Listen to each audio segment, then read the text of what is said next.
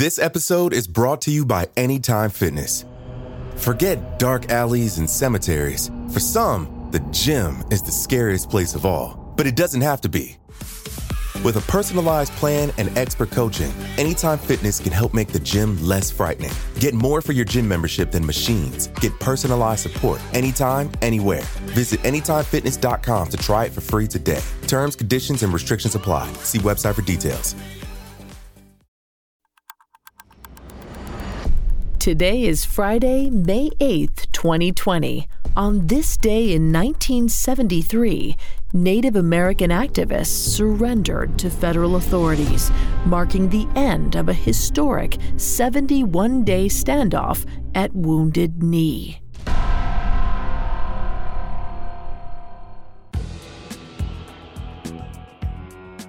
Welcome to Today in True Crime, a Parcast original. Due to the graphic nature of today's crimes, listener discretion is advised. Extreme caution is advised for listeners under 13. Today we're covering the final day of the American Indian movement's siege of Wounded Knee in South Dakota. Now let's go back to the Oglala Lakota Pine Ridge Reservation on the morning of Tuesday, May 8th, 1973.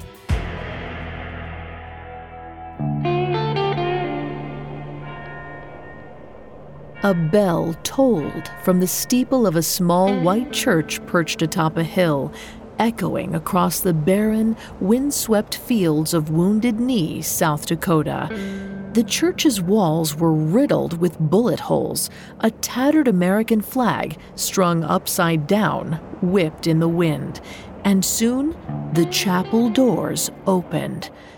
Dozens of Native Americans, members of the Oglala Lakota tribe, and activists from other Native American nations filed out onto the dead, yellow grass. They took in the sight of the empty plains. They inhaled. The air was crisp, clean. It was a strange moment. After months of constant gunfire, the activists had grown used to the echoing crack of bullets and the acrid smell of napalm. Now it was eerily still, peaceful almost. It had been 10 weeks since they occupied the small town of Wounded Knee at the Pine Ridge Reservation. And though it felt like centuries, the reason for their siege was still fresh in their minds. That previous winter, unrest among the Oglala Lakota tribe came to a head when the people attempted to impeach their corrupt tribal president, Dick Wilson. Wilson was an assimilationist, a mixed-race man with a preference for other mixed-race Lakotas. His priorities lay not with protecting his people's culture, but with outside investors capable of lining his administration's pockets. The Oglala Lakotas feared that after centuries of outside oppression under Wilson's leadership, their way of life would finally be erased from the inside. So when their formal attempts to remove Wilson collapsed, they took radical measures. Members of the tribe reached out to the American Indian Movement, or AIM. AIM was a militant civil rights organization born out of the same 1960s revolutionary spirit as the Black Panthers. It was led by two Native Americans, Dennis Banks, a contemplative man and Chippewa from Minnesota, and the charismatic Russell Means, also an Oglala Lakota. Together, AIM and the Oglala people decided to take up arms and lay siege to the small town of Wounded Knee, the site of the infamous 1890 massacre of more than 300 peaceful Lakota by U.S. troops. On February 27, 1973, 200 armed activists occupied the town and took 11 associates of Dick Wilson hostage. They built barracks, dug trenches, and posted sentries to stand guard over the town's borders. Then they waited. It didn't take long before a swarm of federal marshals descended on the reservation. That's when the activists made their demands known. They were simple: launch a federal investigation into Dick Wilson's corrupt administration, and honor the historic treaties the U.S. government had made and broken with Native American nations since the 19th century. But instead of peaceful negotiation, what ensued was a vicious standoff. For 10 weeks, the activists and authorities traded gunfire day and night. The weapons used by the two parties, however, were far from equal. The law's machine guns rained down on activists armed with little but single-shot rifles. Federal marshals surrounded the area, blocking the activists' supplies and cutting off their electricity and water. They were forced to ration, eventually restricting themselves to only one half meal per day. By late April, 2 protesters were dead, and the remaining activists' ammunition was nearly spent. What began as a political demonstration developed into a full war of attrition. The occupiers were willing to die, but their resistance was now a suicide mission. And so they began negotiations. Federal agents smoked peace pipes with tribal elders in old teepees. The feds agreed to arrange a meeting with White House representatives to discuss their demands if the siege ended. And so on Tuesday, May 8th, after 71 days, they laid down their weapons. That morning was gray and sullen as the church bell tolled, announcing their surrender. The activists walked down the plains toward enemy lines, weary and half-starved, but with their heads held high. At least 120 protesters were arrested, including AIM's leaders Russell Means and Dennis Banks. Their fight was far from over. Coming up, the tragic outcome of the occupation at Wounded Knee. This episode is brought to you by Anytime Fitness.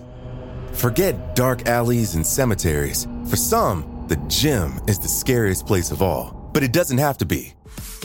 With a personalized plan and expert coaching, Anytime Fitness can help make the gym less frightening. Get more for your gym membership than machines. Get personalized support anytime, anywhere. Visit AnytimeFitness.com to try it for free today. Terms, conditions, and restrictions apply. See website for details. Now, back to the story. On May 8, 1973, after a 71-day standoff with federal authorities at Wounded Knee, South Dakota, Native American activists laid down their weapons and surrendered. They'd started their occupation with 2 demands. They wanted the U.S. government to honor its broken treaties with Native American nations and to investigate the corrupt tribal leader of the Oglala Lakota, Dick Wilson. But after 71 long days, they were outmanned, outgunned, and quickly running out of supplies. The protesters agreed to accept a minor concession from the feds and turn themselves over. Russell Means and Dennis Banks, the American Indian Movement organizers who led the siege, were among those arrested. But in September of 1973, both men, as well as almost every other detained activist, were acquitted. During trial, the federal prosecution illegally manipulated key evidence and witnesses in an attempt to cover up military involvement in the occupation's suppression. For these reasons, presiding Judge Fred J. Nickel dismissed all charges, calling the prosecution's misconduct offensive to our traditional notions of justice. Justice wouldn't be served at Pine Ridge either. The end of the siege was just the beginning of several years of community violence, dubbed the Reign of Terror. At the end of the occupation, Dick Wilson told reporters, "If the FBI don't get him, the Oglalas will. We have our own way of punishing people. We'll take care of them." And that's exactly what Wilson did. After he was reelected as tribal president, he promptly used his power to exact revenge on the members of his tribe who attempted to depose him. Over the next 3 years, Wilson's corrupt police force attacked supporters of the siege and killed more than 60 people. In no time at all, Pine Ridge's murder rate skyrocketed, becoming the highest per capita in the entire country. And in a cruel twist of irony, the federal authorities turned a blind eye to the violence, claiming that tribal self-determination kept them from intervening. This was the extent of the U.S. government's acknowledgement of the nation's historic treaties. And despite promises to discuss them with tribal elders, no further steps were taken. However, the events at the Wounded Knee occupation did attract widespread attention and support, reviving the Native American civil rights movement and ultimately leading to sweeping change on a national scale. Though authorities had tried their best to shut down media coverage of the siege, some journalists and photographers had infiltrated blockades and documented events from the inside. Their reporting would later capture the nation's attention and even the support of various high-profile figures.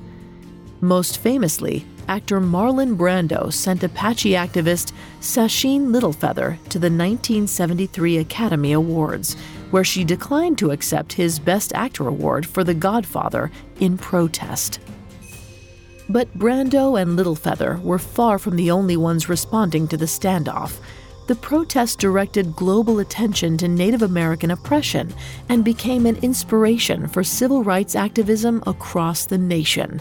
As a result, landmark progress was made in federal policy, including the Indian Self-Determination Act of 1975 and the Indian Child Welfare Act of 1978. Still today, few people know about the Wounded Knee occupation of 1973. The events of those 10 weeks have faded from the nation's memory. The bullet-ridden church still stands on the hill, however, proof that the ideals it represents managed to persist, even in the face of impossible odds.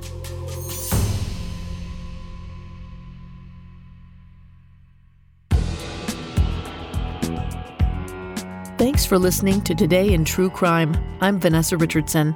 For more stories like this one, check out Parcast Original, The Dark Side Of. Today in True Crime was created by Max Cutler and is a Parcast Studios original. It is executive produced by Max Cutler, sound designed by Anthony Valsic, with production assistance by Ron Shapiro, Carly Madden, and Freddie Beckley. This episode of Today in True Crime was written by Alex Garland, with writing assistance by Nora Battelle. I'm Vanessa Richardson.